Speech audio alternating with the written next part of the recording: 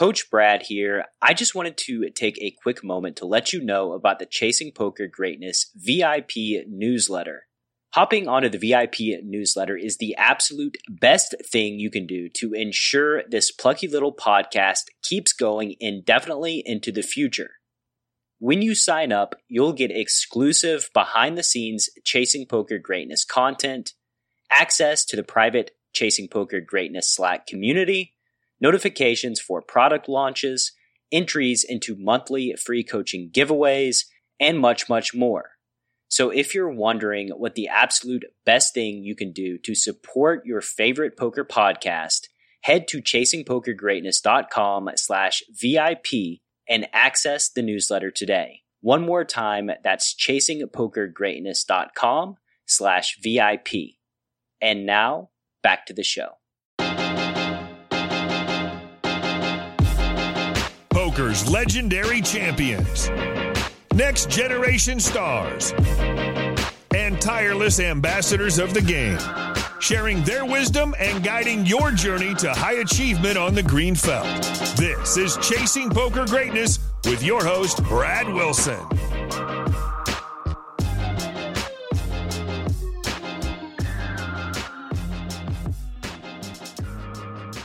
Welcome, my friend, to the Chasing Poker Greatness podcast. As always, this is your host, Coach Brad Wilson, and today's guest is the host of the Thinking Poker podcast and author of Play Optimal Poker Volumes 1 and 2, Andrew Bruckus.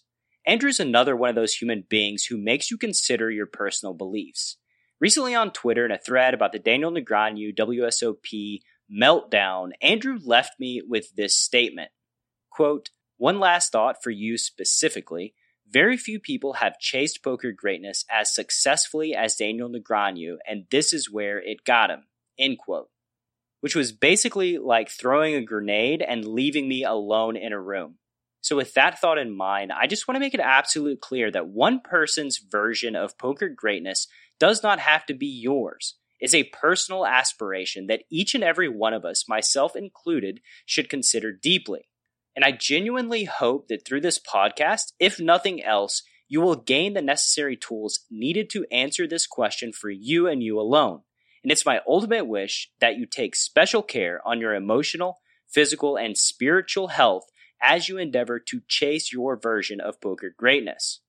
With that said, in today's episode, you're going to learn the surprising why behind the beginning of Andrew's poker career, why Andrew has found poker attracts the kinds of souls he tends to enjoy spending time with, an awesome tactic he uses to measure his level of play in live tournaments, and much, much more. So without any further ado, I bring to you podcaster, author, and thinker, Andrew Bruckus. Andrew, welcome to the show. How you doing, sir? I'm doing pretty well. Thanks for having me. Yeah, it's my pleasure, man. One of the original podcasters. You've been in the game for a long time, so I'm honored to have you on. And I guess first question, this is a really long time ago, so you may have trouble remembering, but how'd you get involved in poker? Like, what's your journey look like? My earliest poker memories were playing with my grandparents. My dad's parents, both my grandmother and my grandfather played, and we used to, we were fairly close with them growing up, and we would go over there for dinner like several times a month. And often after dinner, there'd be some sort of like a family poker game. So that was kind of where I like got a taste for it. What were you playing? How old were you? I would guess I was maybe like 7 or 8 when we started playing, and then we continued straight on through high school. Even at the point where I was like organizing home games with my friends, I was still like also playing games with my grandparents. My grandfather was a better poker player. My grandmother actually was a very good card player. I used to play rummy with her and her friends sometimes, and she was quite sharp. It's impressive looking. Like, I don't even know that I fully appreciated it at the time, but looking back, like now I have a better sense of like what card skill looks like. She was actually a very good card player. But then by the time I was in high school, that was around when Rounders came out. I was already interested in poker, but that certainly helped. And then I had a home game with some friends that would play in my mother's basement. In college, there was a dorm game that I played in. I started playing free rolls online, and then graduated college, and I was kind of playing a little bit of poker online, just like small stake stuff. I was looking for work, and it quickly became clear that was like 2004. So a great time to be playing online poker. And it quickly became clear that I could just take the poker thing seriously and make more money than I was going to make at whatever jobs I was looking at. What games did you play with your grandparents? I find this very interesting because I too played 7-card stud, penny ante with my grandparents and my family when I was, 7, 8, 6 years old. And I remember loving playing cards, and I didn't understand, like you said, the card sense, the strategic aspect of it. That didn't really come until I invested myself into spades at like 14, but cards have always been a part of my life in some way. So what did y'all play? Probably a lot of that same stuff. I don't think we played Hold'em. I don't think that was really on anybody's radar at the time. We definitely played, 7-card stud and then some of the wild card. I do remember my grandfather hated wild cards, and in retrospect, I understand why. But at the time, it was fun. As a kid, sure. I always wanted to play Follow the Queen and all that kind of stuff. Mostly draw games and stud games. Did he play cards like in card rooms growing up? Like where did I don't think so. He was in the Korean War. I believe that's probably where he kind of got started playing. I mean, I do remember that he had sort of like character as a dealer. Like we would rotate the deal, but like he definitely dealt more than anyone else, and he would be a little entertaining about it. An 8 came up that was Ader from Decatur, or he had a little bit of panache when he was dealing, and he must have gotten that from somewhere. I mean, he went to casinos. I don't know. I think he usually played blackjack though. I don't think he was really playing poker in card rooms. I mean, I wish I could ask him now. I was maybe or something. I mean, it was before I really was taking poker seriously when he passed away, so I didn't really know to ask him about that kind of stuff. But yeah, that's a good question. Actually, I should look into that. I remember my grandparents, who were extremely conservative people in like all the areas of their life. Like I remember them, like him saying specifically like 7th Street, down and dirty. Like he knew terminology that as a kid it didn't really resonate with me, but when I got older, I was like, where did that come from? Like, were you playing in home games, like after work? Like where was his exposure to poker, right? Because it had to come from somewhere. I do find it amazing how much poker jargon, I mean, that's somewhat more specific, but the extent to which poker jargon and poker metaphors suffuse the English language, I guess especially the language of politics, but it would have like the buck stops here, or fast and loose with the facts. Yeah, I mean, all in is such a widely used term, and lots of, often wrongly used, but nonetheless, it's on people's radar. Just our like bluffing, of course, is which I mean, you bluff outside of poker, but still, I feel like the term is from poker first, and then sort of applied to those other situations. I do find it's I guess very useful. It just demonstrates poker's usefulness. Yeah, it permeates a lot of our society in the way we speak and our language, and we don't, people who are not immersed in poker maybe don't even realize the words they're using, where they came from. But it's interesting thinking about. And I do kind of wish, there are other times when I would like to, when I'm talking to someone, I realize they don't know anything about poker, but I'm tempted to say, oh, well, we're already pot committed, or, like there's other times when like I have poker analogies ready to go. And, but I realize my audience is not going to understand it in those terms. Yeah. Not be too receptive. Yeah. So going back to your journey, you make a run for poker as your profession. How old were you exactly? What did that really look like when you started investing yourself and applying yourself to this game? I would have been probably 21 and then like turning 22. So I guess I was 21 when I graduated college. And I had worked when I was in college. I went to the University of Chicago, and I had worked with an organization called the Chicago Debate League, which I'd been a competitive debater in high school, like on my school's debate team, and had really enjoyed that. And when I was in college, I worked with this program that was supporting debate programs in public high schools in Chicago. And I was pretty involved. I was working like 20 hours a week with them by the time I graduated. And then when I graduated, what I really wanted to do, I moved to Boston, and because that's where my girlfriend was. And what I really wanted to do was start an urban debate league in Boston, like the league that had been in Chicago. But I didn't feel like that was something I could just kind of do right off the bat. So I was like, well, I'll do some work in the nonprofit sector and I guess get experience or whatever. And one day I'll start that league that I wanted to start. And I wasn't really having any success looking for jobs. My philosophy degree was not in high demand. And then I was playing poker, and I realized, well, if I think I can make enough money playing poker part time that I could just start that league now rather than look to get a job in someone else's nonprofit organization to start the one that I'm interested in. And then, hopefully the league, if it's really successful, I can grow it to the point where that could actually be a job. And then, so the plan was never really like play poker indefinitely. The plan was like use poker as a way of feeding myself while I was trying to start this other organization that I wanted to become my full-time job. That organization did actually get, I started that in 2004. In 2010, or maybe it was in 2009, it was at the point where we were ready to hire a full-time executive director.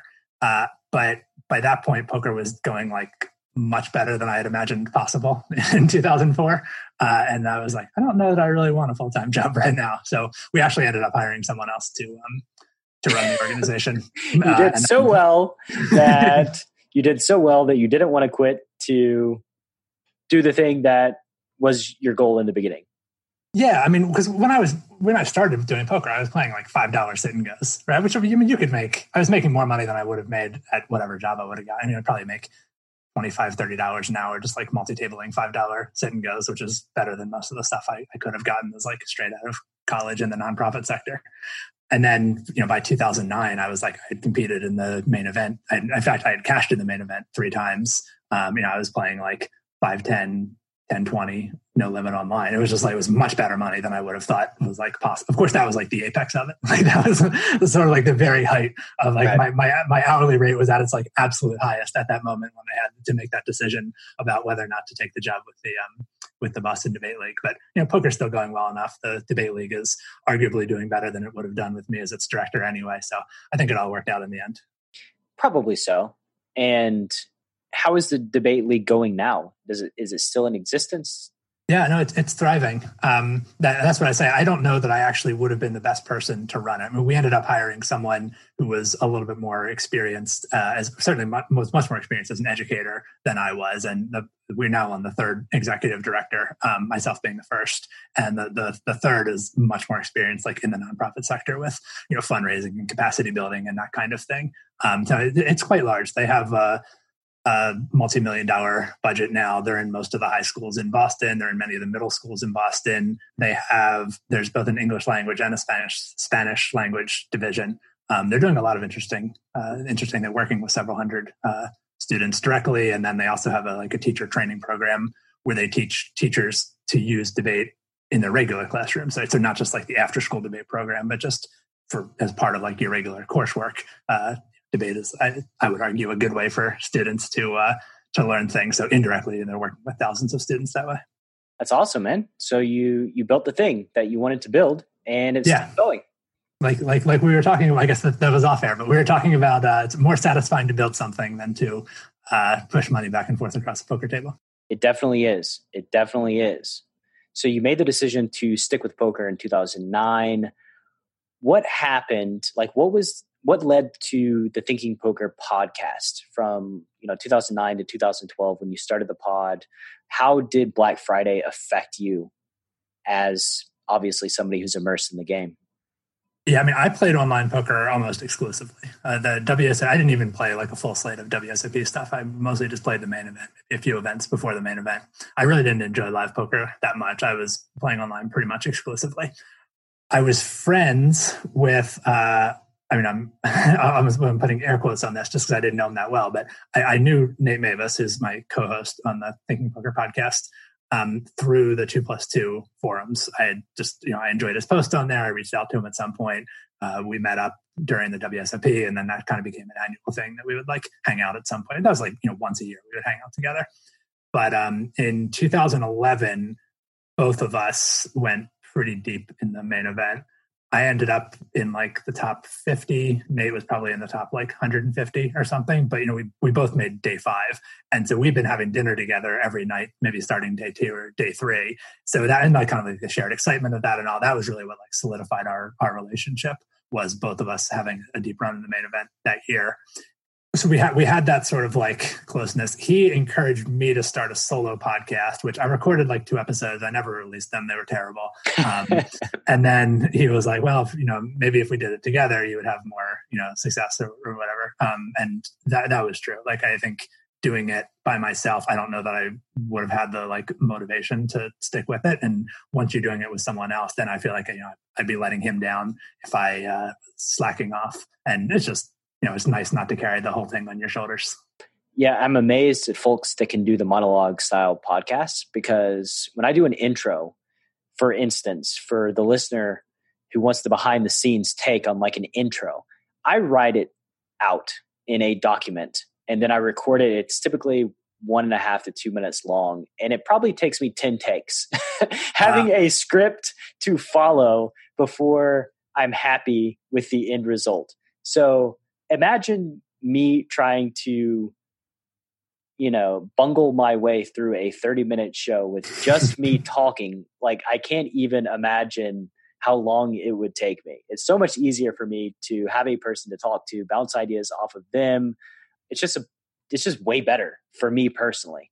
Yeah, and just having to come up with all the content yourself. I mean, it's with a guest, it's pretty easy, especially, you get the right guest and they'll just talk, like you barely have to do anything. You just like ask them a question every 4 minutes and then they're just like, they'll just go.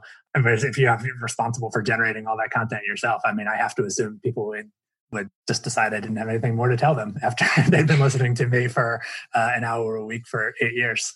Yeah, we're both very similar in that respect of, I don't have enough to talk about to do a solo show 1 day a week for a whole year. Like, I would just be repeating myself over and over and over again. Right. And that would be very stale, not very fulfilling for me. And I assume not very fulfilling for the audience either. Imagine like and I'm not by any stretch a Rush Limbaugh fan, but I think you have to be impressed by like the ability to just monologue for like 4 hours a day, every day. Like, that's insane. Like, you have to be wired a certain way, I think, to, number one, have the self-confidence that you have something valuable to say and hold people's attention for 4 hours every single day. I'm not that interesting. I feel like I'm way too boring. But yeah, I have respect for anybody that can do something like that has a daily. I have respect for Joe Rogan, just doing his show on a regular basis. That's like 3 or 4 hours long. Like, he has guests that helps him out a lot, but it's still, coming into our pre-conversation before I hit the record button, I told you that I'm wanting to move to like a daily show, which includes a guest every single day. And even having a guest, you were like, yeah, that's tough. That's a lot of hard work. That's a big investment of time and energy. And you're right. And that's only 1 hour a day, much less 4 hours. Yeah, it's wild. Makes me think of like Dr. Fraser Crane and like the radio psychologists right. have their daily shows every single day. Like, how many of them are just dumpster fires and they're just awful? I would like to ask them that question. Like, how many of these shows are you just not proud of and hate? Yeah, I guess that might be part of the constitution of a person who's capable of doing that, is they don't think in those terms. They do it and it's behind them, and they don't evaluate whether it was good or bad. They just do it. Right. But if you're somebody like Dave Ramsey, these people that have massive, massive audiences, you have to be striking a chord with somebody. Like, somebody has to enjoy what you're doing, else you don't have an audience and you don't have a career, right? Yeah. So you started the Thinking Poker podcast, 2012. You got your co-host. What was the goal? What was the driving force, or why behind doing the Thinking Poker podcast? We used to joke, although it's not even entirely a joke, that it was to have an excuse to talk to Tommy Angelo, which we were both fans and we'd never actually met him or anything. He's actually become a friend. I've hung out with him in person a number of times. So that goal succeeded beyond our expectations. But honestly, we had no idea that, we saw the potential for it to go somewhere, but it was entirely possible that we would only ever put out 5 or 10 episodes, and we wouldn't find much of an audience, or we wouldn't enjoy that much, and that would just be the end of it. To have interesting conversations with interesting people, to have an excuse to talk to people, to have an excuse to talk to each other, probably. Like, I don't know, I don't have a lot of friends that I just like call up and talk to on a regular basis, and it's not that I don't want to, there's just no impetus for it. So having an impetus to like talk to someone once a week. I think that's good for us. Yeah, for sure. It's great getting to know people and having awesome conversations. I think when I look back on my life, and the things that I enjoy most are deep, interesting conversations with other human beings. And this is a great outlet to express that.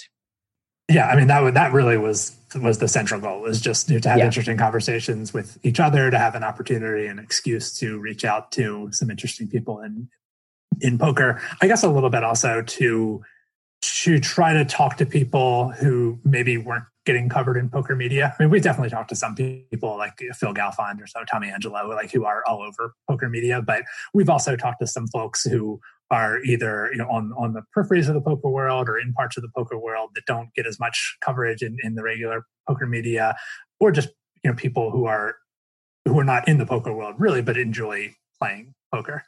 In fact, actually, I talked about Rounders being an early influence. We've had Brian Koppelman on the show a couple of times. So again, like success beyond our expectations in that regard. Yeah, trying to find like untold stories around poker. For sure, and there's a lot of untold stories, right?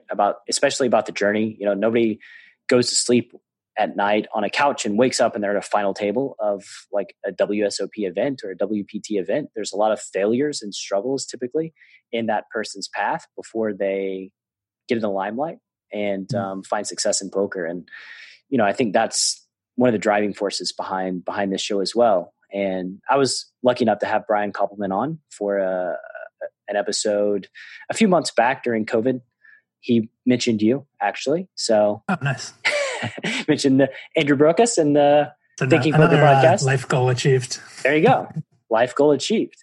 What's been the most unexpected thing that's come from your journey through poker? Through poker specifically, probably like the friendships that I've made through poker. I don't think that's why anyone gets into poker, is like, I'm going to meet interesting people and make friends. But I do think that the poker table and the poker world, it attracts a specific kind of person that I like. People that are a little weird or a little rough around the edges. There's even for people who really want to make money, poker, it can't be like the very best way of monetizing your time. Like there has to be some reason. It attracts a lot of people that for various reasons might not thrive in like a corporate or traditional environment. They don't take direction well or want to be their own boss. Want to make copious use of drugs, like lots of reasons why that might not. But even people that I wouldn't, and this is part of why I've started to enjoy live poker more. There's also people that I probably wouldn't want to be friends with, like not really people I'd want to hang out with outside of poker, but I see their value as people, and I like that the poker table gives them a place to like be as weird as they are. Like there needs to be spaces for people to like, I don't know, to get out their like competitive urges and their desires to be weird. And it's a way, I mean, I do think for like slightly antisocial people that a lot of people maybe don't enjoy being around, it is a way of sort of like forcing people to be around them. And I think that's kind of a valuable, like a little bit as professional poker players, I think we're doing a little bit of like social work or social service. It's like, and it is a thing. Like, it's not good for people to be isolated. And there are some annoying people out there that like, no one really wants to spend a lot of time with them. And I don't think it's a coincidence that they find their way into a poker room. Yeah, I don't think so either. And, that's the great thing about poker is it's a meritocracy. And if you have the money, you put your money up, you sit down with everybody else and you play cards. And through that, some of the more antisocial people, maybe they can make friends, maybe they can make connections in their own life. And yeah, that's huge value for them just as human beings. Nobody needs to be isolated and by themselves all the time. I do love too. I mean, I think it's such a diverse in a lot of ways. I mean, so a lot of times we say diverse and we just mean, there's people with different skin colors or something like that. And I mean, poker actually probably could use some improvement in like some of the more, like race or gender forms of diversity. But, yeah.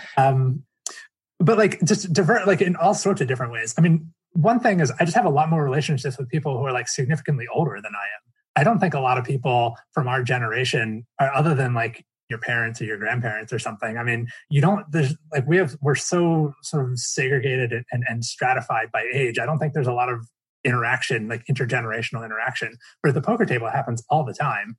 And you do, like, I just love seeing people where they look like they're from totally different worlds. You know, to see like a 70-year-old white guy and like a 25-year-old black guy with like dreadlocks, and they'll like hug, they'll see each other and they'll hug. And I'm like, how is this happening? Like, it's great. And I guess there's probably other spaces where that happens, but I do think the poker room and like casinos in general, gambling, you can't do it by yourself. And ultimately, like, gamblers want to gamble and they want it more than they want to, enough to overcome whatever like barriers there are between them forming a connection with people who are different from themselves. Ultimately, it's like, you want that side of the bet and I want this side of the bet. We're going to find a way to like get together and make it happen. And that'll override basically anything else. And it also allows us to at least get a different perspective than the ones that we're used to, and poker players, I think by nature, are fairly curious. We want to know the why behind the decisions folks make at the poker table. And this bleeds over into the why behind, why are people religious? Why are people political? Why does society exist? Why is something happening? Like, what is the process behind the scenes? Like, always just asking why and being curious. And when you have the opportunity to interact with folks who you otherwise wouldn't, you get to share their perspective. You get to ask them questions and see things a little bit differently than maybe you would if you were not exposed to them, right? So in that way, I think I've never really thought about it that way, but poker is huge. Yeah, and you get to, because it forces you to spend a little bit of time around them. And I guess ultimately, if you're trying to make money, it also forces you to understand them. That's part of being a good poker player, is you need to be able to get inside the person's head and sort of figure out what makes them tick. But and you're doing that obviously for competitive reasons, but I do think it helps to build compassion or empathy a little bit. And I can definitely, I've spoken a little tongue in cheek about like annoying people or that kind of thing. But I can think of people that I've met at the poker table where they've done things that were clearly inappropriate, or like they've gotten violently angry in a way that was like definitely not okay. But when you understand the person well enough, you're like, it's kind of hard to hold it against them, because I'm sort of like, I do see where it comes from, and I see that it's something that you don't like being like this, and it doesn't really feel like you can help it. I guess it's just like, it's a little harder to hold people's sort of negative traits against them, and a little easier to be empathetic towards them, because you're forced to like get inside their head and try to understand them. I think it helps to build compassion and empathy. Yeah, 100%. And it's like a side effect of the competitive game, getting to understand how they think, how they approach life. And then you start realizing like, yeah, okay, I kind of understand this person and where they're coming from and their story and their belief system. And I think this is good for us as a society as a whole to bridge those gaps and to realize that like, yeah, somebody can have different beliefs than me, and that's okay. And we can exist and we can laugh and we can have a good time and we can gamble with each other, and that's okay, right? Yeah, I feel like there's a little bit of a paradox here, even with the, and I'm sure you've heard this as well, the like, oh, don't talk politics at the poker table kind of thing. Where on the one hand, it's like, well, this space, it's one of the rare spaces where you do have people of, differing, among other things, political ideologies, like interacting with each other in a way that's not necessarily just like butting heads, or that's not combative. And that happens probably because you are avoiding certain subjects. Like, avoiding the subjects is kind of what makes it possible to have the interaction. But then it also seems unfortunate once you have the interaction to avoid the subject. Yeah. You're like, well, there's some like important stuff that like, now that we have this relationship, like maybe we could try to talk about that important stuff. But then like that has the potential to destroy the relationship. I guess like the Thanksgiving table is the same fundamental problem within families. But that's a thing that I think about a lot. Yeah, it's easy to be emotionally triggered one way or the other when it comes to politics and religion and those types of conversations. And if folks would kind of just put those to the side and realize that atom for atom, we're not all that different from one another. And so keeping that in mind when other people have a differing viewpoint is just very important to me. Like, we're all humans, we're all in this together, we're all a part of our own story. And when there's less fighting, less emotional triggering. It's just better for us overall, in my opinion. Yeah, I mean, I guess I still have that debater side in me of like, well, there's value in bringing these things. Like, I think I probably have a higher level of comfort with like disagreement or like vocalized disagreement, outward disagreement with people, maybe than a lot of people do. But I'm not fully interested in like, oh, well, we can get along as long as we just like put this stuff aside and don't talk about it, because I think it's important stuff to talk about. Like, I think it needs to be discussed, and I think it's good to have a place where people can talk about it in a way, like, because on Twitter or something, it's just like it's so antagonistic and everyone has their lines drawn, and I don't feel like a lot of like good conversation happens there. And it seems like the poker table, it does kind of create the conditions for a good conversation, but it's almost like the only reason those conditions exist is because we have a rule about like not bringing up the subjects. Right. Thinking Poker Podcast, you said 5 to 10 episodes. Could have gone on for 5 to 10 episodes, and then you called it. You kept doing it for 8 years. What are some of the lessons that you've learned with interacting, speaking with all of these people, having conversations with your audience, stuff like that? We've gotten a lot less scripted. So like the first couple ones we did, we were writing down like lists of questions, and maybe that was valuable, to sort of get over our nerves. The first couple, neither of us really had experience as interviewers. But we're much more freeform now. I mean, honestly, part of that is just it's less work. Right? I mean, not having to do those hours of preps. But I do think it's probably better. In most cases, it's better. There are times, the less that I know about a person coming into the interview, then the more research I'll try to do on them in advance. But as much as possible, we try to, and every once in a while someone will ask like, oh, can I get a list of questions that you're going to ask us? And I'll usually give them some broad stuff like, oh, here's some things that I know about you that I'm interested in. Ideally, I'd learn a few things I didn't know about you that are interesting. So I don't want to limit it to just this topic. But we do try to keep it more like free flowing and take things where they go. We weren't sure that there was going to be an audience for that, or that there was going to be an audience for like a long form conversation, especially since for it being a poker podcast, like we have episodes where poker does not come up very much, where the conversation doesn't center very much on poker.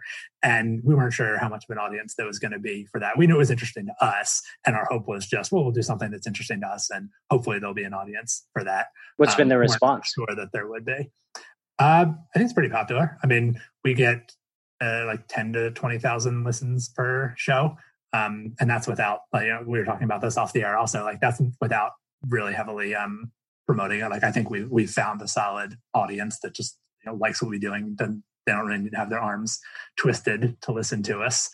And it seems like, the interactions that I have had with people when, they've introduced themselves, when they see me at an event or they contact me on Twitter or whatever, a lot of my favorite shows are also their favorite shows, which I like. That's rewarding to say, because it feels like then what I'm doing is speaking to people, right? It's not like, oh, everyone likes the strategy shows, but I really like the interview based, or the ones that are more interview oriented. It does seem like there's an audience for like exactly the thing that we most enjoy doing.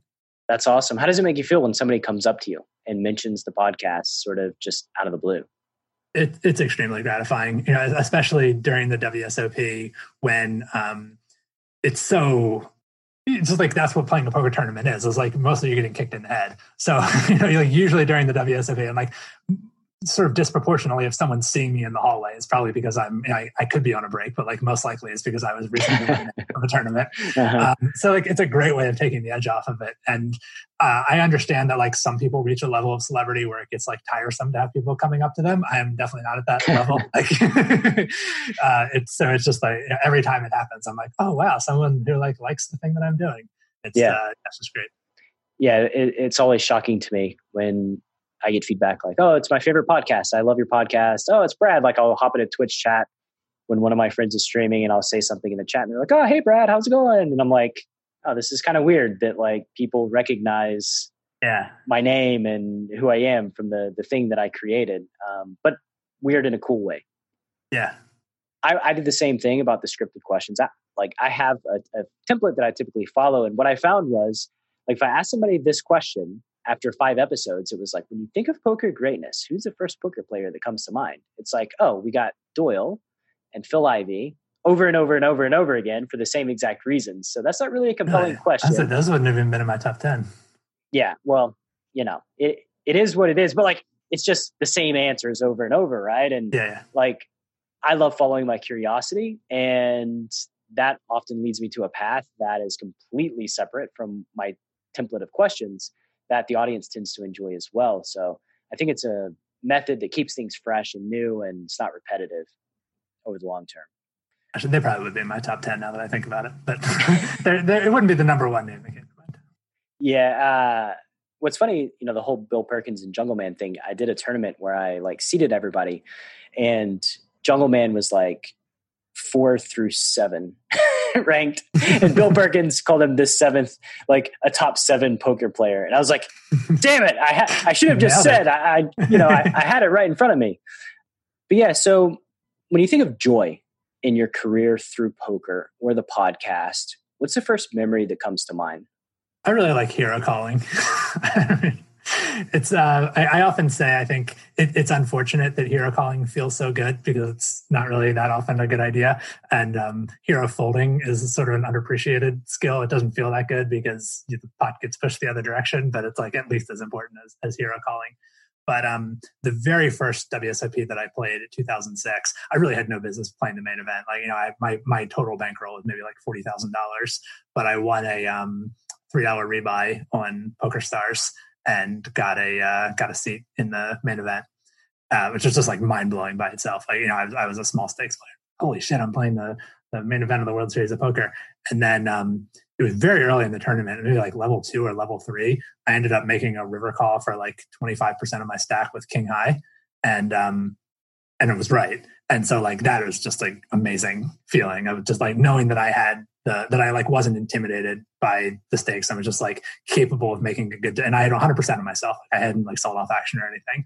And so like it was the whole, like, I didn't want the experience to be over. I had no thought that I was ever going to do this again, so I definitely like didn't want the tournament to be over on day one. I didn't want to lose the money, and it felt really good to, still be able to make a good decision and like be calm under pressure, which I think is, some of the best skills you can take out of poker is that ability to like keep a clear head despite having a lot at stake and, being rushed for time.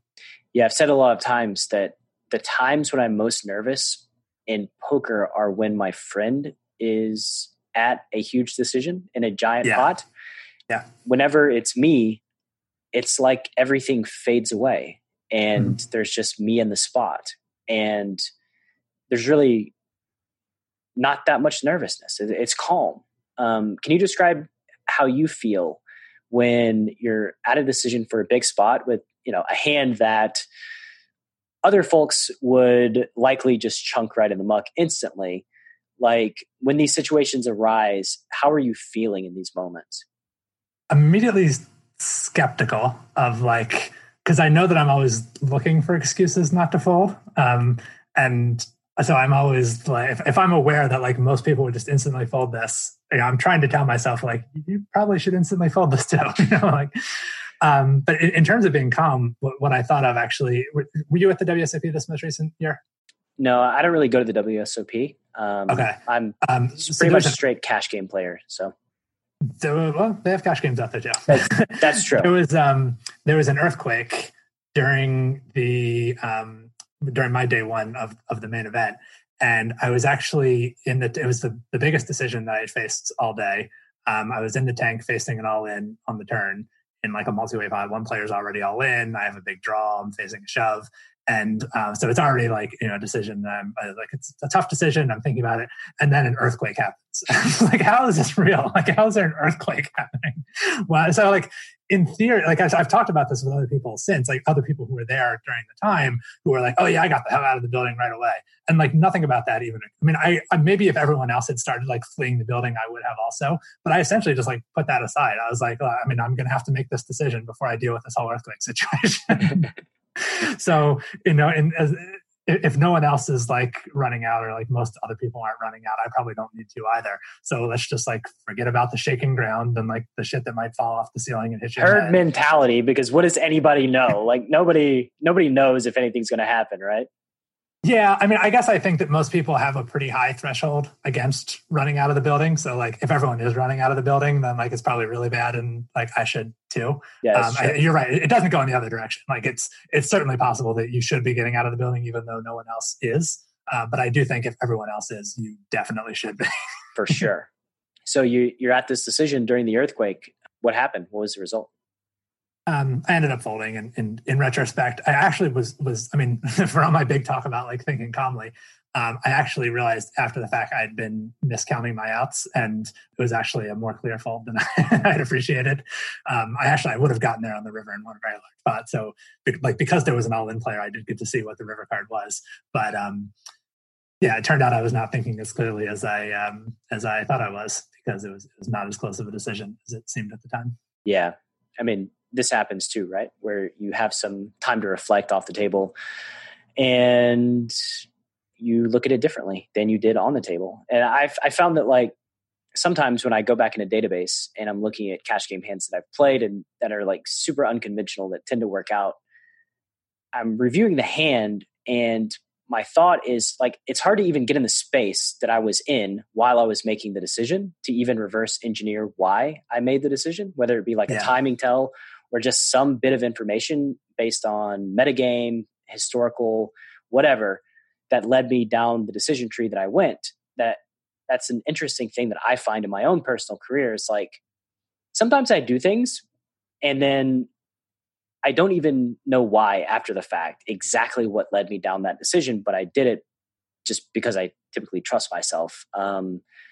Maybe more so than I should in poker, but I've always been the type that like, okay, if I feel like I'm going to do something, like if something feels right, then I'm going to do it. Win, lose, or draw, especially in a cash game setting. Tournament, you have ICM considerations and stuff like that. Cash is just like straight EV.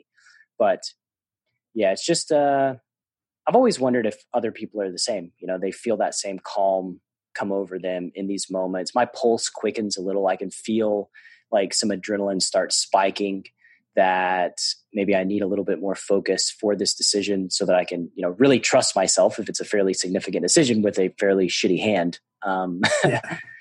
And I can feel the difference. You know, the times that I have played games that were big enough that like I wasn't fully clear-headed when I was making a decision, you know, I'm very strict about whether I really want to remain in that game. And I'm careful about, you know, no matter how good the game is, I'm careful about how much money I put on the table, because I don't want to end up in a situation where I am thinking about it in any terms other than EV. You know, I don't want to be like, oh, it feels like a good spot, but I just don't want to lose X dollars here. You know, like I don't. And I mean, I think everyone has an X. Like maybe there's some real sociopaths out there who don't, but like, I think most people have an X. So it's just a matter of like not, and even if it's within your bankroll, it's still, I mean, I'm at a point where my skill is, you know, what's keeping me from playing bigger stuff more so than my bankroll. So it's possible for me to end up in a game where like, even though I have a bankroll for it, the sheer amount of money that's involved could be, you know, an uncomfortable situation. And I mean, in tournaments, you sell action, try to avoid those situations. In a cash game, it's more a matter of like, when you're playing like an uncapped game, being careful of how much you choose to buy in for in the first place, recognizing that like, ideally, you're going to double that. So like you don't necessarily want to start like right at your pain point, because you can't take the money off the table later. Exactly. Like there's going to be a straddle. The game will likely get bigger typically in a cash game. So at some point it reaches a threshold where risk aversion comes into play and can affect our decision-making process. I've had conversations with friends where they've made the statement that a lack of risk aversion in poker is almost like a superpower to really talented poker players. And I actually believe that. It's when you're not risk averse and you are able to play with, you know, hundreds of thousands of dollars on the table and still make clear-headed good decisions, like that feels like a superpower to me. Yeah, I think that's true. I think it definitely comes more easily to some people than others. And some people, they're probably just like whatever X they can achieve as their like comfort level is lower than it's going to be for some other people. I do think like a lot of the people that I coach are recreational players who are, they're plenty wealthy. You know, it's not a matter like if they're just playing like a 2-5 game or something, like the amount of money involved is not really going to affect their life, but they still end up being risk averse. And I do think that, I think there are things you can do to limit that. Like I recommend to a lot of my even recreational poker players, like they should have a dedicated bankroll. They should bring enough money with them to the casino. Like I like to say, I like to be able to have a bad night and still have room to have a bad night. Like I don't want to just, you know, if you only bring $2,000 to play 2-5, you're playing with $1,000 buy-in, you lose one buy-in and all of a sudden you're on case money. You know, like it feels like $2,000. No, it's 400 big blinds. That should be plenty to play with. And like it's rare that I have a negative $2,000 night playing 2-5. But I mean, you certainly could. And so I think that, you know, you should bring enough money that you can afford to have that happen. I mean, at some point that starts to get logistically challenging, and that's why there's boxes at the casinos. But I think like even for people who have a lot of money, there's still a risk aversion that can come up just as a result of sort of like how conveniently can you put your hands on money. And I think there's a lot that people can do to raise their X in terms of like what they're going to be comfortable wagering. I mean, I do think there's a superpower component to it, but I think there's a lot that people can do to make themselves more comfortable with the risk involved also.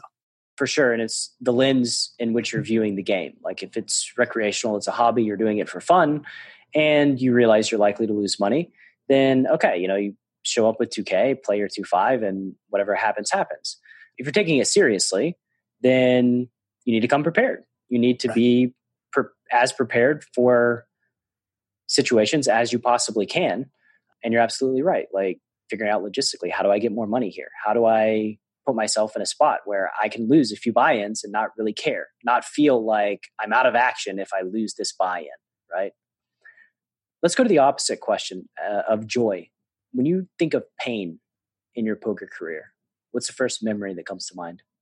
Probably mistakes I've made to get myself eliminated from the main event of the World Series of Poker.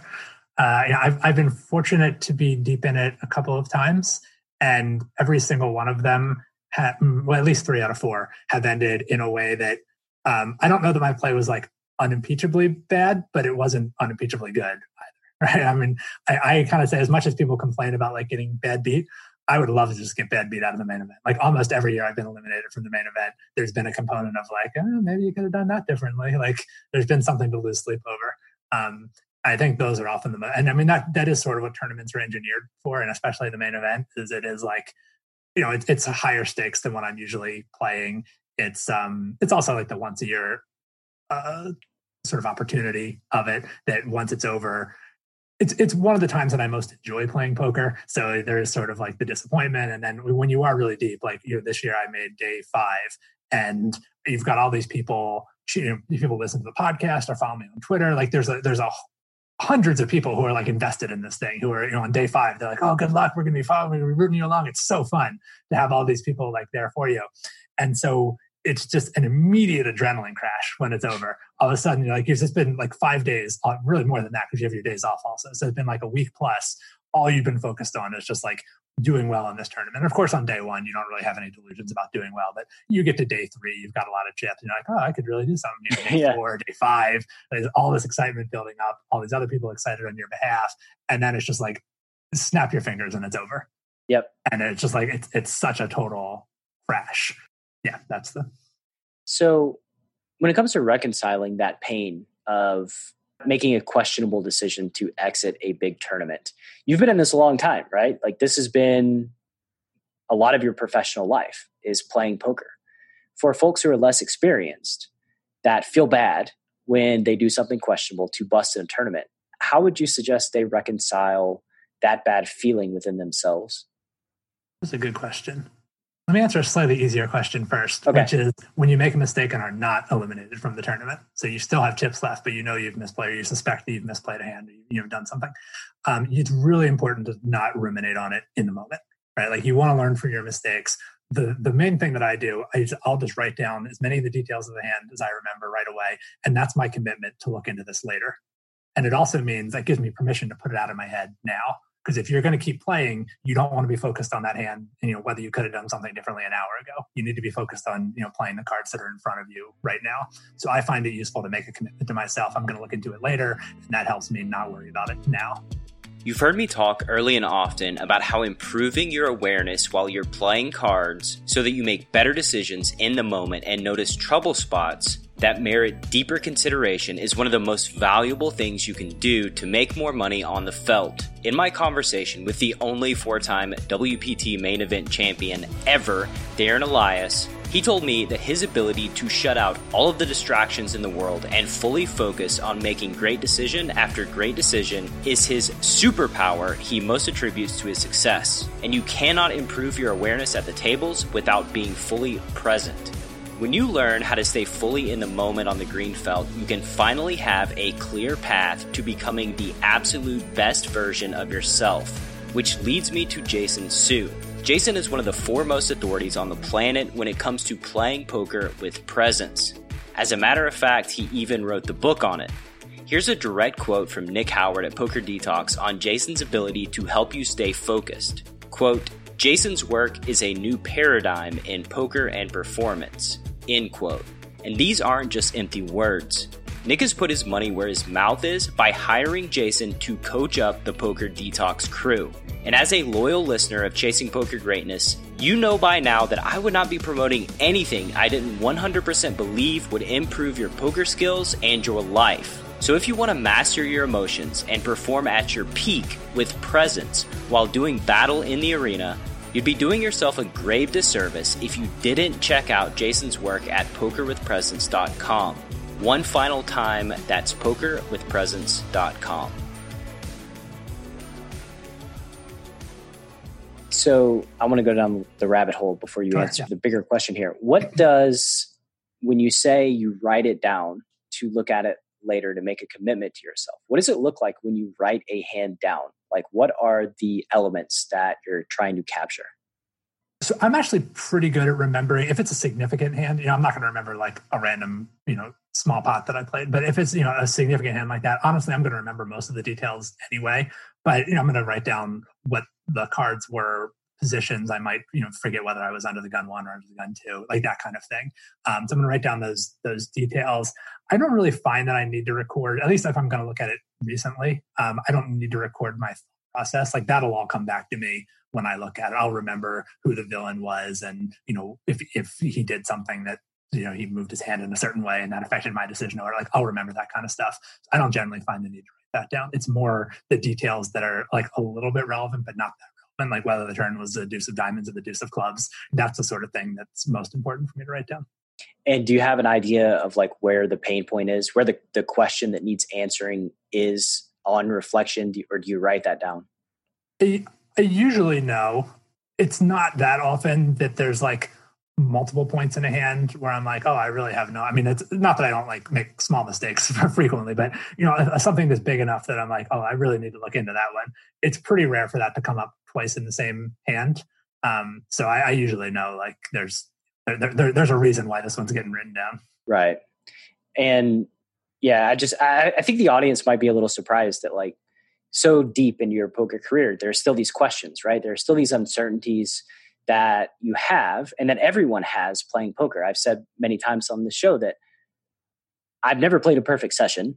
I've never played close to a perfect session. And there are multiple decision points every single session where I am unsure of what the right thing to do is, because we are making hundreds and thousands of decisions in every single poker session that we play.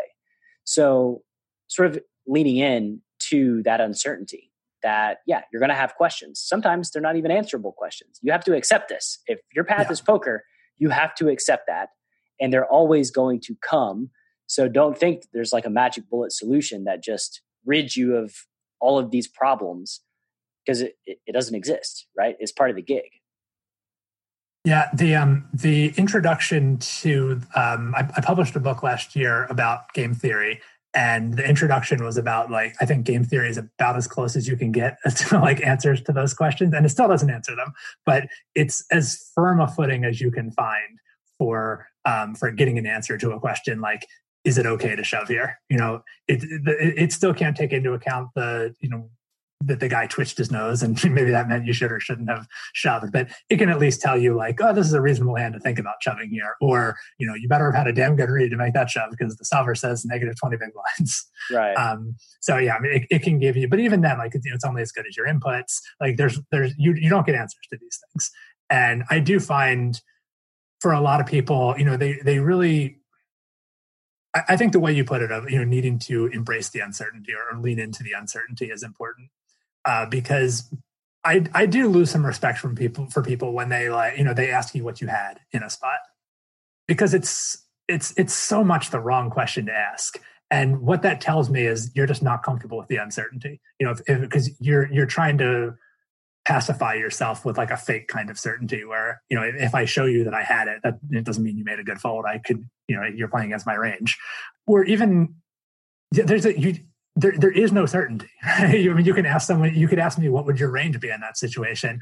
I might lie to you. I might not know myself. I might be wrong about what my range would be in that situation. There's just, there is no getting answers to those questions. You really just have to get comfortable with it.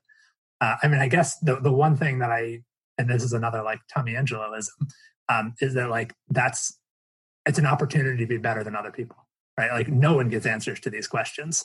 And so an opportunity for you to have an edge over the people you're playing against is to be more comfortable with the uncertainty than they are. And that's, psychologically, that's an advantage in the game. For sure. And when you were talking, I realized something that's fairly comical to me is that like, you said, maybe I don't even know what my range is in that spot. And the best players of poker, sort of hilariously, are able to produce ranges for their opponents that construct ranges that are likely better than the opponent themselves can construct for themselves in these situations, right? Yeah. And that's how they get a lot of edge, because they construct the range.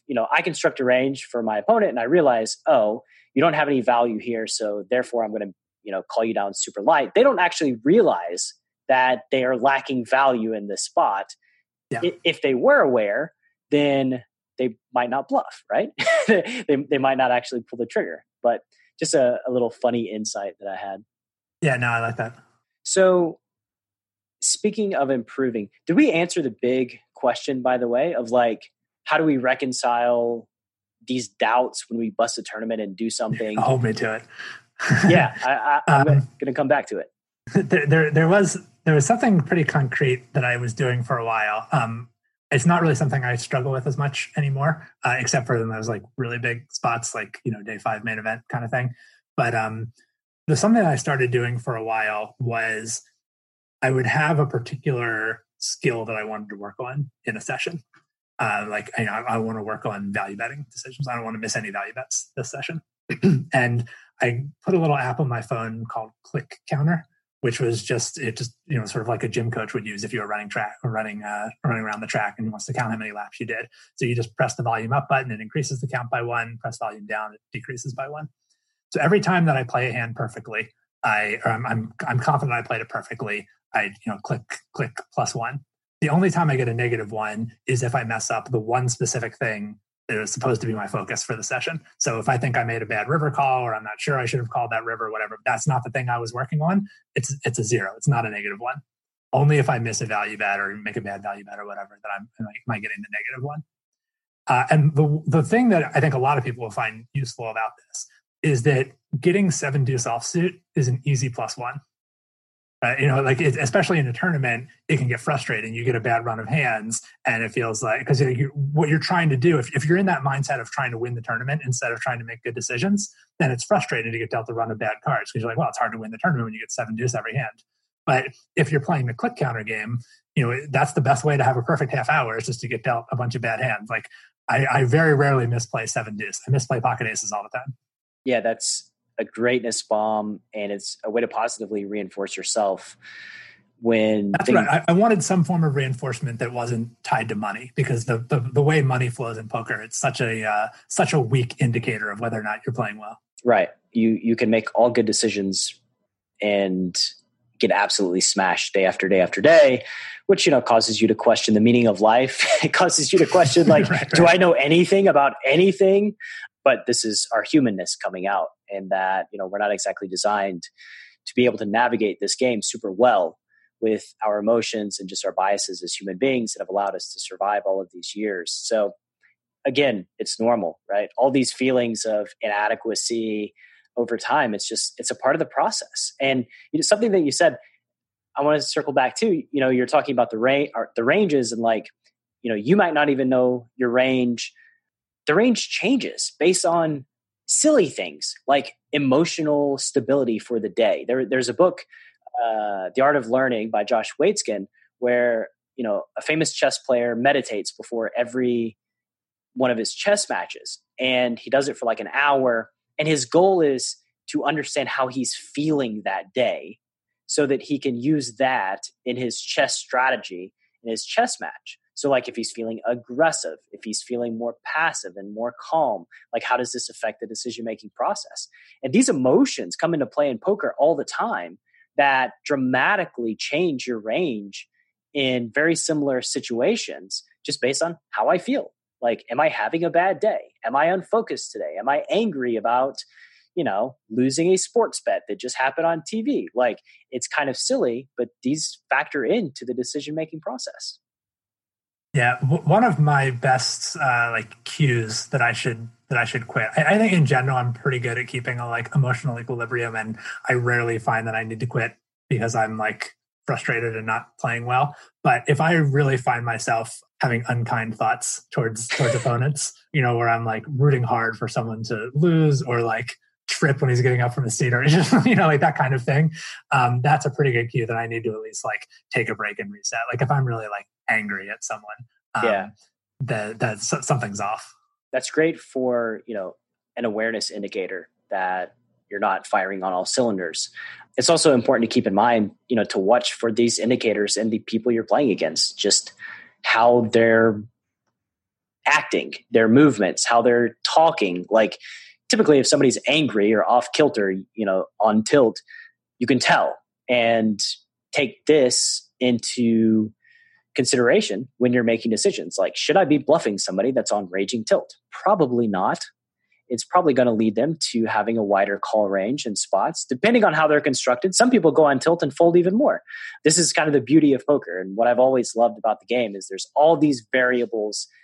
Having a perfect strategy is impossible. It's going to change. Even knowing whether or not you made perfect decisions is impossible to know. So yeah, it's just an aspect of the game that I've always loved and found challenging is navigating these variables in the best way that I possibly could. Yeah, agreed. What's something you think folks who are chasing their poker dreams don't think about enough? What their poker dreams actually are. I ask when I start working with a new coaching student, that's usually one of the first questions I'll ask them is what are your goals? What are you looking to get out of poker? And I rarely accept an answer I just want to, I want to be one of the best or something like that. I don't think most people really do. And if you did, you wouldn't just now be getting coaching. You would have done that a while ago.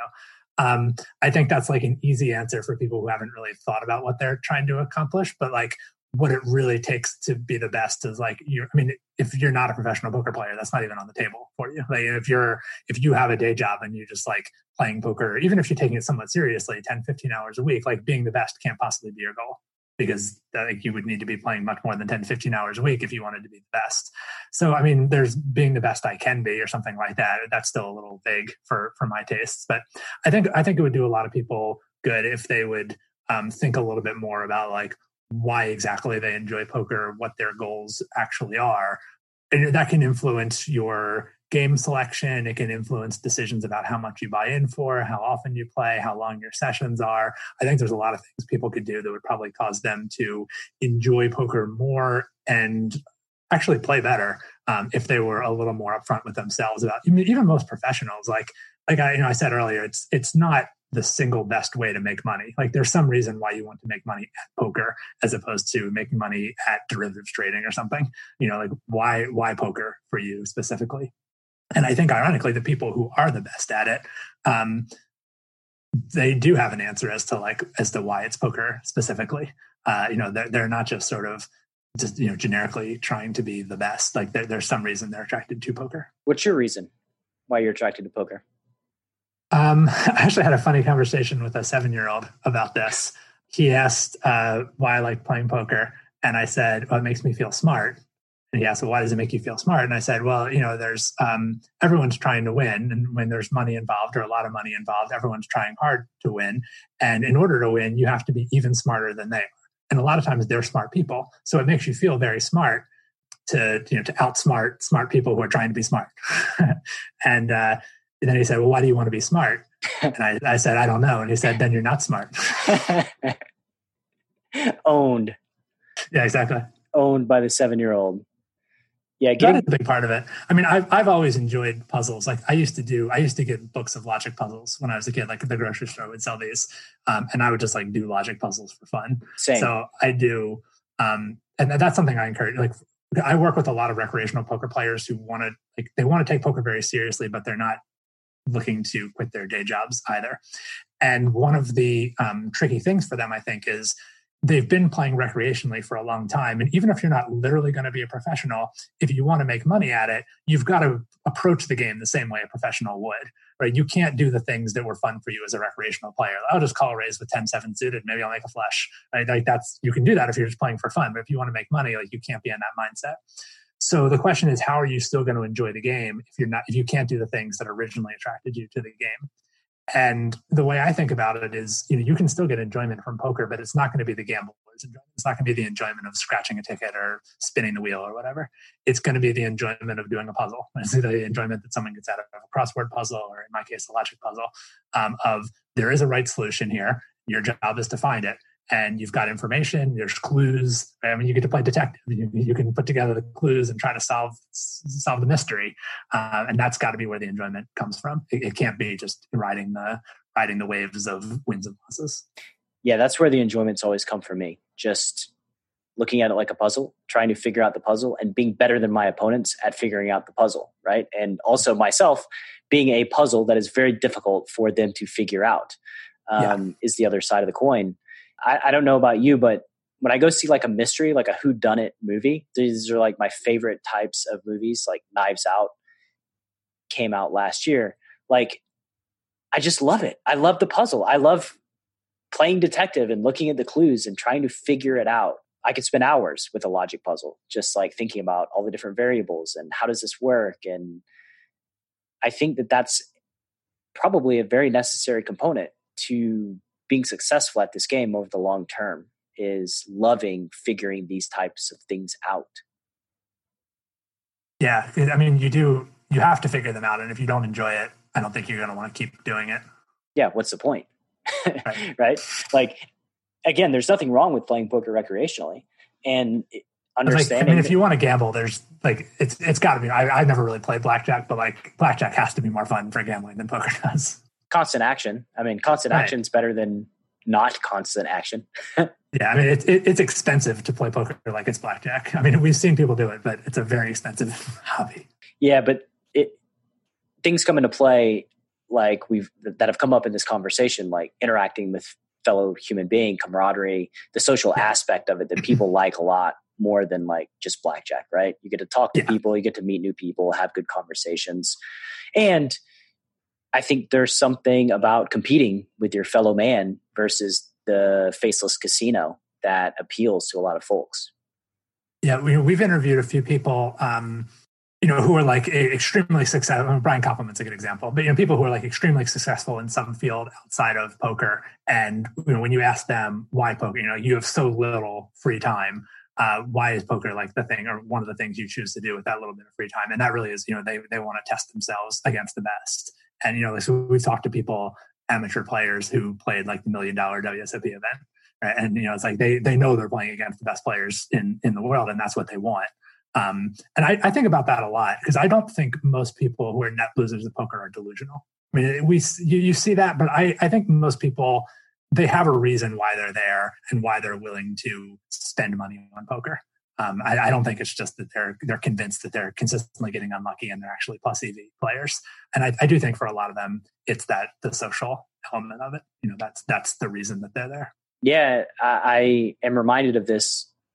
Like, I went to a tournament series maybe last year or the year before. I almost never go to them, but I went to Cherokee to meet up with some friends I hadn't seen in a while. And what I realized after being just immersed in the online world, like speaking of faceless, like anonymous ignition tables all day long, I realized like poker festivals are just places where everybody's excited to talk about poker. Like they just love poker. Like 2 a.m. I'm standing in line after making day 2, getting some food, and dude behind me just like starts talking about poker. Like just, it's like he's just so excited to talk about it just because he loves it so much. Right. It's a game that makes people feel emotions. They love it, whether they're net winners or net losers. They love, love, love playing this game. And, that's awesome. I empathize because I love it too. Maybe not for the same exact reasons, but I do have always loved poker. Yeah, I think the only issue I run into there sometimes is that the things that you love about it change over time. And so there is sometimes like the thing that some people want to talk about, like you run into these people where they're just like a throbbing wound with whatever bad beat they just had. And, then that's the kind of situation like you're describing. Well, just whoever happens to be in front of them in the food line is going to hear about their bad beat. Hey buddy, you playing the tournament? Listen to what just happened to me. Right. And like for them, like that is part of the love is like, they feel that pain so acutely. And, for us, it's like, you've heard so many bad beat stories it's just not interesting. Like I don't want to hear about whatever they had, even if it was like a hand that you won, I'm still not interested. Like, I don't care if it was quads over quads. Like it really needs to be a crazy poker story for me to be interested in. Just like there's no like sequence of cards except, I forget who it was it Bryce? The person who had that, like the really nasty beat in the triple draw where, with Josh Arieh. He was on the winning end though, wasn't he? Yeah. It was like 50K Players Championship, I think last year. Yeah, I think it was Bryce Yaki. I might be wrong about that. Whoever was on the lead, like that's interesting to me. Like that's a crazy hand, but like that's what it takes. I mean, I'm not going to be interested in whatever. Like, but I know, like, I feel bad because I know that these other people are right. I mean, they're really genuinely passionate about it, and they want to like share. They're like, oh, a fellow poker player, I can share my excitement about this hand that I just saw, and like I feel bad because they're excited about it, and I'm not.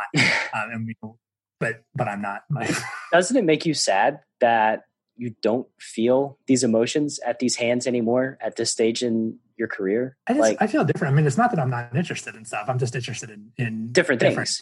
It's hard. It's hard to get your interest in poker after playing millions of hands. We've seen everything, right? Like there's very, very few experiences that are just brand new that we're like, oh, wow, this is a pretty interesting hand. I'm going to think about it for 30 to 45 minutes. Whereas like early on in my career, the first few years that I played, you could ask me a hand that happened 2 years ago and I could recall it in vivid detail. And now I can't recall a hand that I played yesterday. Like, it's like they go in my memory and they're just out. I don't spend any time really thinking about them in depth. It kind of makes me a little sad that like, because I'm so used to it and it's not new to me anymore. These situations just become so like ABC standard that it doesn't really ignite my fire like it once did. Yeah, I guess I just feel like I found different and maybe even more interesting things. So like now it's mostly stuff that people do at the table that I find like, a funny story or just, people's, I like the way poker puts people in a pressure cooker, and you really get to see how people respond when there's money on the line, there's ego on the line. You get to see people under pressure, and it does make people do crazy stuff. And I often find that stuff funny and or entertaining. That's where a lot of my like the stuff that I'm eager to tell someone about when I like a day of poker is over is how so and so responded. It might not even be something that happened in a poker hand. It might have been something he said to the cocktail server, or just that's the kind of stuff that gets me more interested now. Yeah, for sure. So you love the live poker aspect of it after transitioning. Yeah. I used to say like I would never want to when I was playing online play, I was like, I would never just sit and grind like live poker all the time. I found it's a lot more interesting than I was giving it credit for. I used to be very disparaging towards. People with live poker are so miserable. I wouldn't want to spend all day with them. But yeah, I mean, some of it's making friends, and some of it is just like we were talking about earlier, finding things that are in fact interesting or empathetic about people that might initially strike you as off-putting, but getting a little deeper with those people. Yeah. In general, I haven't found that I think the poker world is super negative. They are negative. Yeah, I think I was wrong about that, to be clear. Okay, cool. Let's do lightning round. Few questions, and then we'll get you out of here, sir. If you could gift all poker players one book to read, doesn't have to necessarily be a poker book, what would it be and why? Exactly right now, I'd kind of like for people to read Native Son, which is a novel. Sorry, is this too long for a lightning round answer? Should I just say Native Son and be finished? Okay. This is a novel from 1960s, might even be 1950s, which is about a black man on the south side of Chicago who murders a white woman and is sort of, he's on the run from the law and eventually is caught.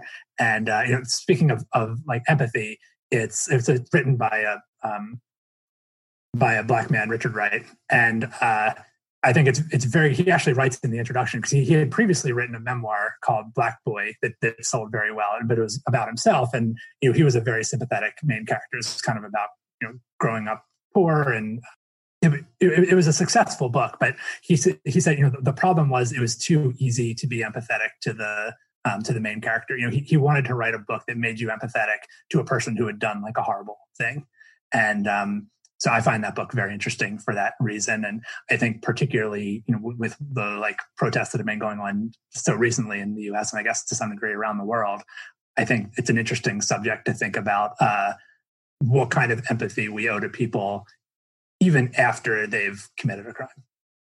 100%. 100% Native Son. Check it out.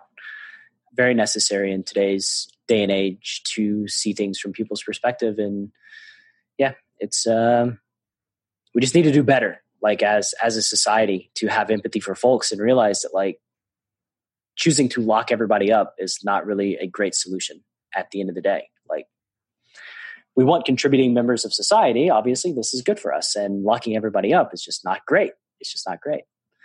If you could wave a magic wand, change one thing about poker that's not legalizing it in the US, what would it be and why? Probably banishing 10-handed tables, maybe even making tables 8-handed. I guess that increases rake, which maybe isn't great, but I just think everyone enjoys having slightly smaller tables. It's more comfortable for everybody. You get more action, just better. Yeah. Make them all 6-handed. That's perfect situation. You might be getting your wish. That's true. Not in the way that I would like to have my wish granted, though. If you could erect a billboard, every poker player's got to drive past on the way to the casino, what does it say? Have fun. Have fun. You're experiencing something while you're there. It doesn't have to be based on the result of winning or losing in a session. Enjoy the experience. What's your current big goal as related to poker? I really don't have one. I'm not big on goal setting, and I think particularly now with how much like COVID has disrupted everything, I find it very difficult to project forward into the future. It's never something I've been big on, but the future right now feels more unpredictable to me than it ever has.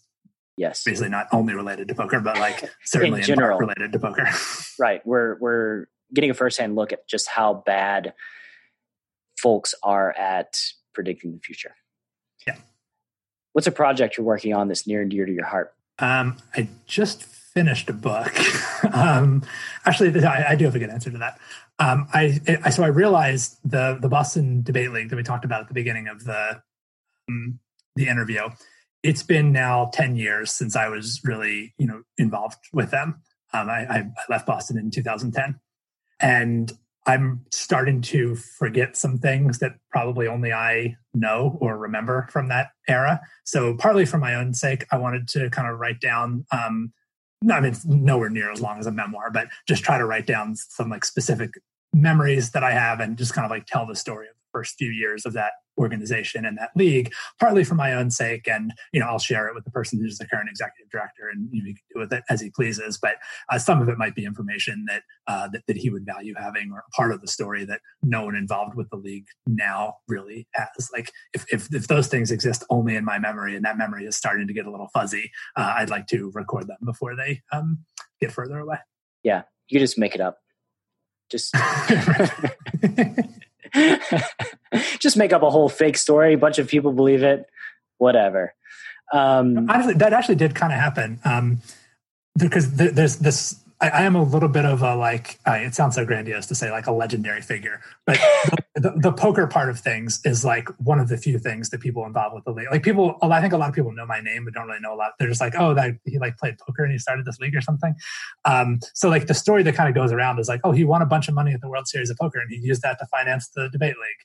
Which, I mean, so someone told that story recently and like I didn't correct them because it wasn't that important to do it. And like it was just like, it wasn't really the point of the event to like tell that story, but it felt weird that like it's been sort of like simplified and just like, you know, it has become its own thing. Like a game of telephone. Yeah. Yeah. It's in the absence of information. This is why I love transparency so much when it comes to online platforms, just all the things, you know, be transparent. Like I see on like the apps where they take rake, but then they're so opaque about how much rake they're taking. It's very like there needs to be transparency. Yeah. In the absence of information, people will make up a story Right. that fits, right? So like they didn't have the information. They know you play poker. They connected the dots. Voila, you have a story. Right. So, you know, always being transparent to me is just, it's just better for everybody. Because like if you're hiding something, people will find out, or they'll make up a story that's even worse than what's actually happening. It's funny to think like, you know, Doyle Brunson got a lot of flack for writing Super System because people were like, oh, don't put that stuff out there. Like now, and like that was a reasonable thing. Like in the 70s when he wrote that book, like it was reasonable that you could actually keep that stuff to yourself. Now, I mean, I guess you still see it a little bit on 2+2. People are like, oh, these training sites giving out information about how to play poker. Like the information is getting out. It's the internet. Like you're not going to keep this stuff bottled up. There's no, and I'd say like the internet has just ruined any hope of like keeping anything bottled up, which I mean, I think that's a good thing, but it's a thing regardless. Like you might as well make the best of it because there's no going back on it. Yeah. The genie's out of the bottle. You can't put that genie back in the bottle. We have to rely on a lot of misinformation, which is very prevalent in the poker sphere that I see. Just misanalysis, bad training. It's all over the place. So misinformation, that's a real thing. And so like, plus people, you know, if information was all people needed, there's a quote that I love, you know, we would all be billionaires with 6-pack abs, right? So it's more than just the information that makes the poker player. It's actually executing it. And so there's still all these barriers to entry to success. So back in the day, back in Doyle's day, you can make a good argument. Nowadays, it's like, okay, well, the success barrier is very high, even with the information. So it just is what it is. Yeah. Final question, sir. Where can the Chasing Poker Greatness audience find you on the World Wide Web? The best place is thinkingpoker.net or @thinkingpoker on Twitter. And that's where you'll find like all the latest podcast episodes, information about coaching, links for buying my books, all that kind of stuff is you'll get it from one of those two places. Awesome. And check out Play Optimal Poker 2, right? Your new book that you released. That's the new one. Yep. But if you haven't read Play Optimal Poker 1, probably check that one out first. Just skip to Play Optimal Poker 2. That's where you save the best material. No. Thanks for coming on, sir. I've really enjoyed our conversation. Let's do it again in the near future. And thanks for having me. Hopefully things get back to normal in the live poker world sooner rather than later. Yep. Take care. Thank you so much for listening to this episode of Chasing Poker Greatness. If you have yet to subscribe to the show, please take a second to do so on Apple Podcasts or wherever your favorite place to listen to podcasts may be. For more content from me, Coach Brad, please visit our YouTube channel at youtube.com/enhanceyouredge, and I'll see you next time.